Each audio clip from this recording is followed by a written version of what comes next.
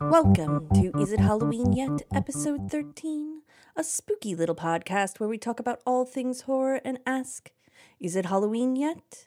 I'm afraid not, ghouls, ghosts, and goblins. It's 62 days until Halloween. I'm your ghostess, Spencer. Let's see what we've got on the slab this week. We've got some news, and we're going to talk about the Candyman series. Let's get into the news. I've got a trio of home releases for you this week, starting with our favorite spooky neighbors, the Addams Family.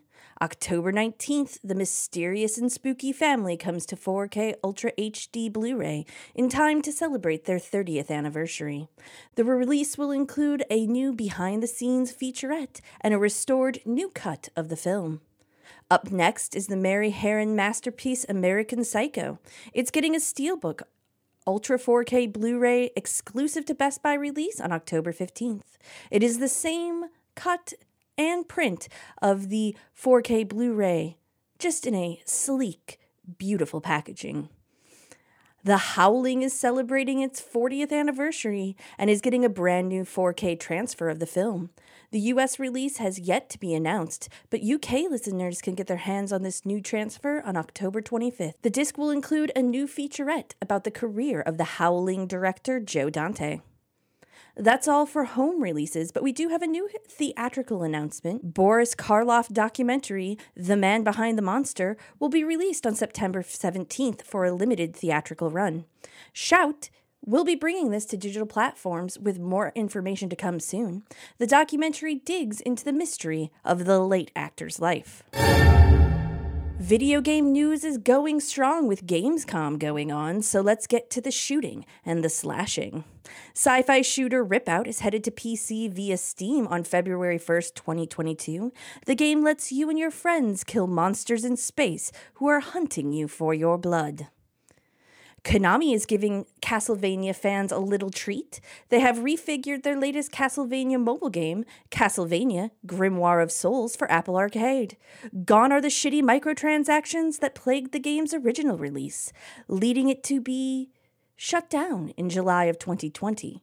Konami has soon for a release date. Grimoire of Souls has 60 levels and lets players unlock classic Castlevania characters like Alucard and Simon Belmont. Glad to see Apple Arcade get such a great find, and cool to see a game that was pretty good minus some bad monetization choices get a second chance at life. Horror shooters are a dime a dozen now, but in Cultic you can play a love letter to 90s style shooter with multiple play styles and a violent cult to overthrow, coming to all platforms sometime in 2022.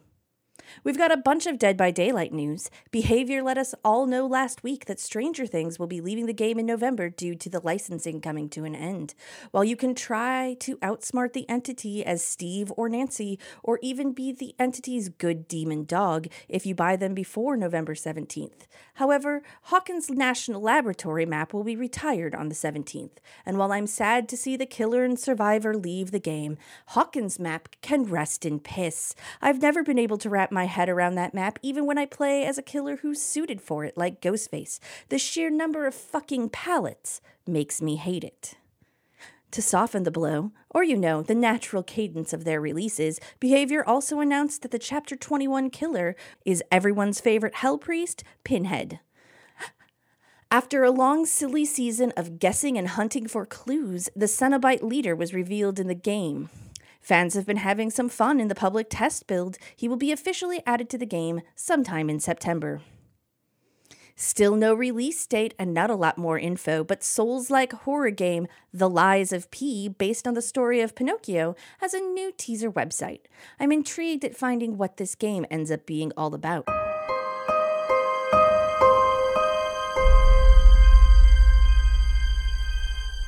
Let's see what horrific sights have been brought to the small screen this week.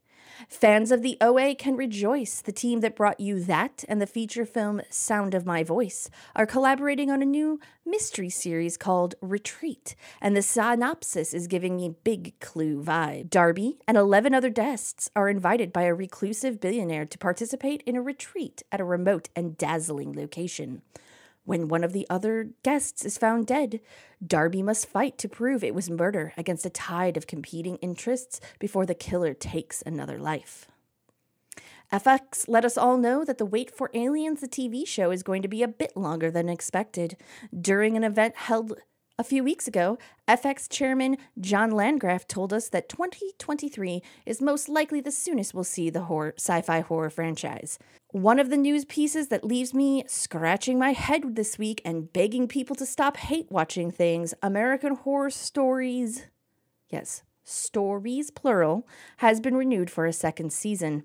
After a first season that felt like a new and hated episode every week, the spin-off anthology is coming back, and I honestly don't know why this got a second season. The first one was abysmal, and the season finale was the most upset I've seen a fandom since Game of Thrones. It was bad. That whole season was bad. I've gone back and watched 4 more episodes, and it's pulling teeth to get me to finish this season. Double Feature came out. I have a video going up about that this week. Shudder announced a new docuseries that will give us more insight to our favorite horror icons. Behind the Monster will premiere on October 26th and run for 6 weeks.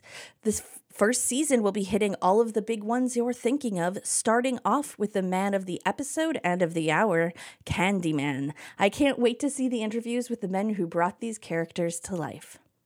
Graphic novel The Squad is getting a TV adaptation thanks to Picture Start and Lionsgate TV.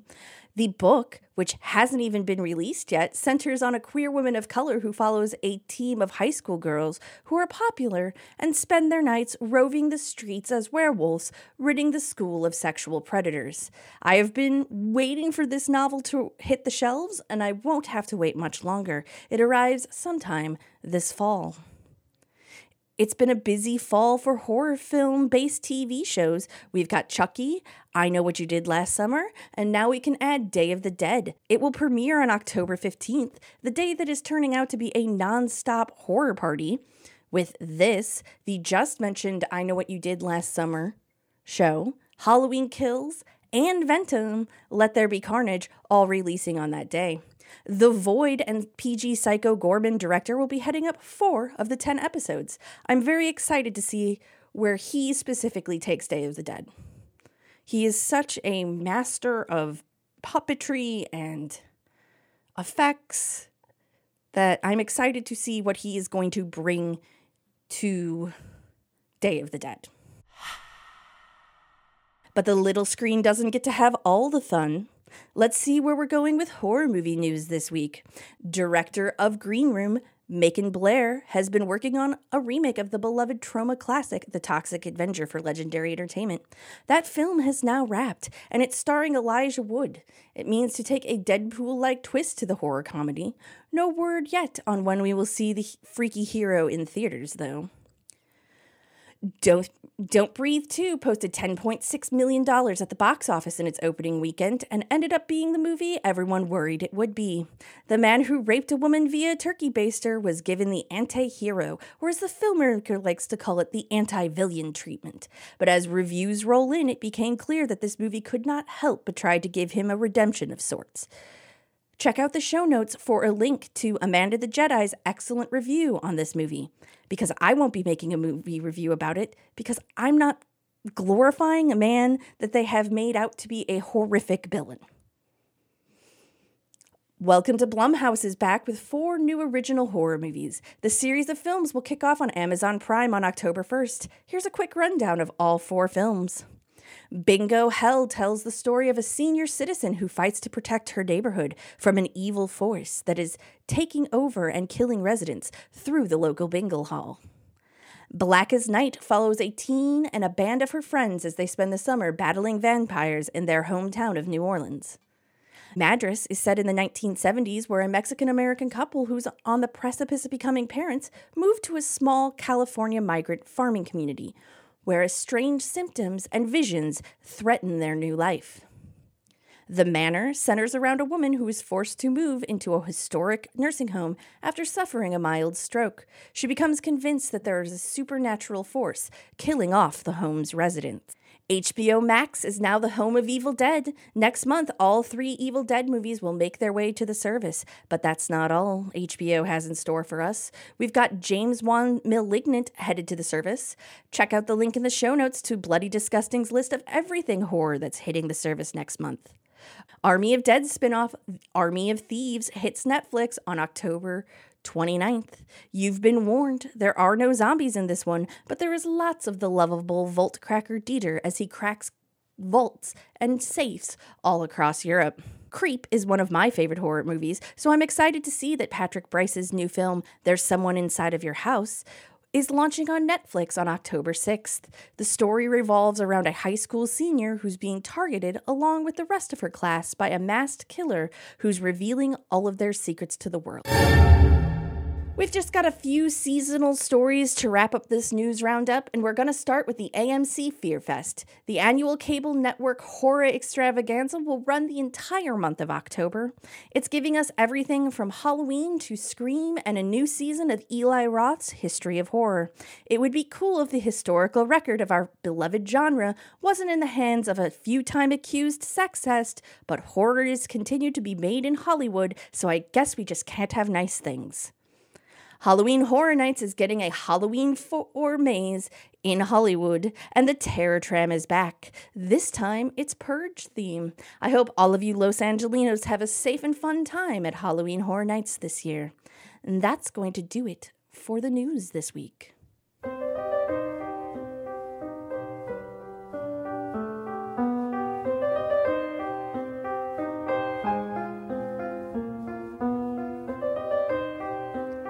Now, let's talk about a movie that I adore, and a sequel that I like, and one sequel I can't even finish. We're going to talk about Candyman. We're going to talk about the 1992 Candyman. We're going to talk about Candyman Farewell to the Flesh, which is in 1996, and I'm going to briefly touch on the hot mess that is Candyman Day of the Dead. I have seen the new Candyman. That's what Thursday's episode is going to be all about. I am very excited to talk about it, but I am very excited because I think it may lead people back to the original Candyman. And I think that the original Candyman is expanded and greater because of the new one. And that's very rare. We see reboot sequels do that.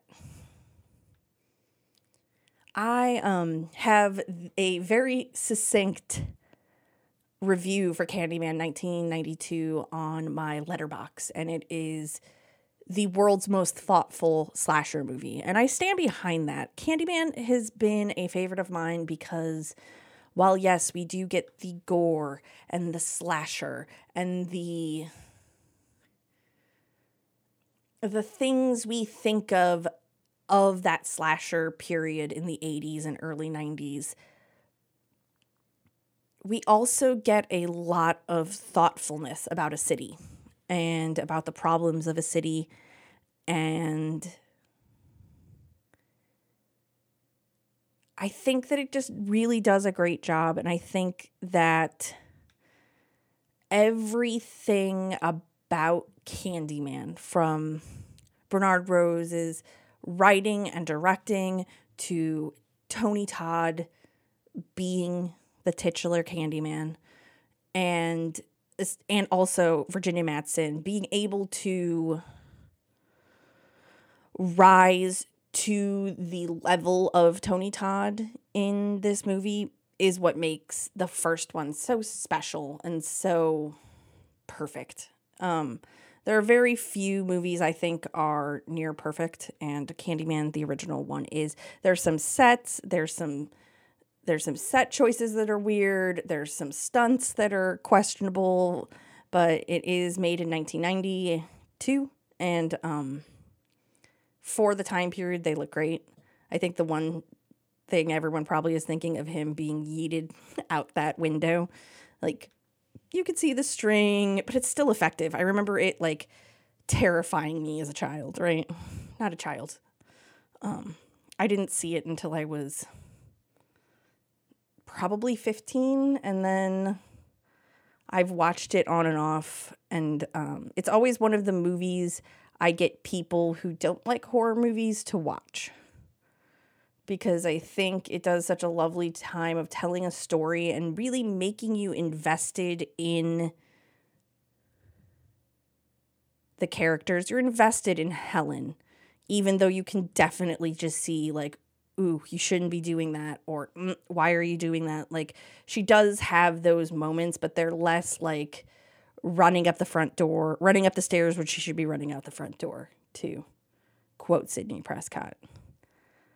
And then everything about Tony Todd and Candyman draws you into that character. The backstory, the characterization. I think for a long time we had thought of slashers as... For a long time we think of slashers as lumbering, plodding,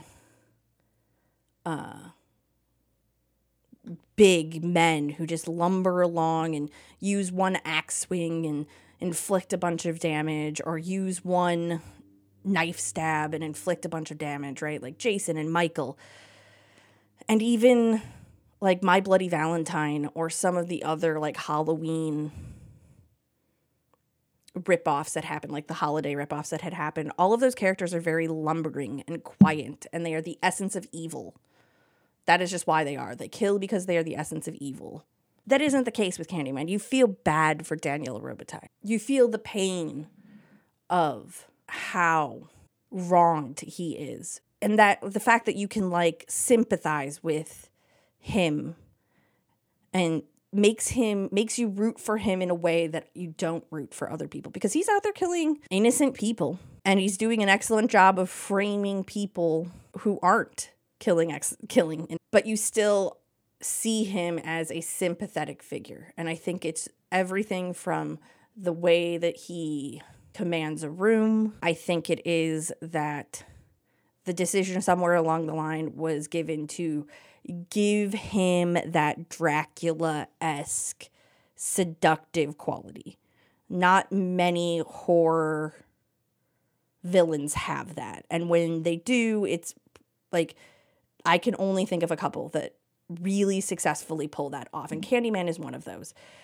Candyman is excellent at that. From the sing-song way he talks to Helen, to telling her that he wants her to be immortal with him so that he can be reunited with the woman that he loves, even though Helen isn't that woman. She is just the reincarnation of that woman's soul. You just feel the sorrow from all of that. And then contrast that with the fact that like Helen has a pretty shitty husband. He's cheating on her with his students, which is unethical on multiple levels. Isn't very supportive of her. Like, the second she gets shipped off to a mental hospital, he's painting their apartment pink with his college student girlfriend. But in having that bright, garish looking version of when a man is a monster in a relationship, you also see Candyman, who is being terrible and horrible and isolating her. He's killing everyone around her so that she has no choice but to come and be with him. And in the end, she chooses not to. And it's a very powerful choice that has repercussions on the story that you could never have intended. And we'll talk about that when I talk about the new one. But the fact that Helen is true to who Helen seems to be through this movie, someone who wants to get the truth of a story out and wants to find why these urban legends are happening in this place that is just so wrecked with community suffering. She lives through that, and I think that it is a choice that seems small in the original film, but big now in the later parts to come. I think I like Farewell to the Flash. Let's talk about the second sequel. I think I like Farewell to the Flash more than most people. I do think that a lot of what is wrong with it is the actress they chose to go against Todd. I don't think really has any chemistry with Tony Todd. I don't think that she is playing the role badly. I think her acting is great. I think her acting choices are even great. I just don't think that they mesh with Todd's version of Candyman.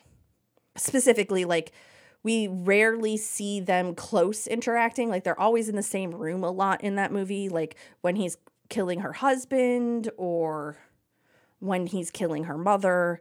But, like, when we finally see them in the, like, mirror scene at the end in the slave quarters, there's just nothing. Like, and it shouldn't be, like, the same kind of, like, love between... You shouldn't feel the same kind of emotion that you feel between Helen and Candyman, because Helen is not his family, and this is his great-great-great-granddaughter. But there is no familial even love. Like, she says all the things of, like, he's our family, why did you do this? But when it comes to her, like, destroying the mirror and doing that stuff, you don't feel like that is hard for her. It feels like, well, we just have to kill the villain. We just have to get rid of the boogeyman. We have to wrap it up somehow. There's no conflict in the fact that this man is her father. And I think it also pulls its punches in the fact that it doesn't dive into why the mother is so willing to try to wipe him from her family tree. Like, there's a whole line of story and plot that would have meshed well with the racial themes of the first one that just gets left on the table. I think it's very strange that it has such little social things to say for a sequel to a movie that had so much to say. So, I don't think it's a bad movie. I think it really does a good job in, like, solidifying the mythos of Candyman, because you do get to see the part where they cut off his hand and they cover him in bees, and you get to see that whole thing play out in front of your eyes, and it's like cool. It's nice to see that. So I really do like Farewell to the Flash, and I think that they really were trying to make a good movie, which I cannot say about the third one. The third one's just bad. Like, I have seen it all the way through. I did not finish it for this rewatch. I got about 25 minutes into where Candyman shows up for the first time and was like, I can't. Candyman as a character, more so than any other horror icon, is dependent on having a final girl who can match him. Match him in intelligence, match him in empathy, match him in anger. He has to have that. Otherwise, the character, especially when it's played by Tony Todd, has a chance to overwhelm them. And if you don't have the grounding of that final girl being reality to which Candyman can spin his tail around, it just falls apart. And I think that's what happens in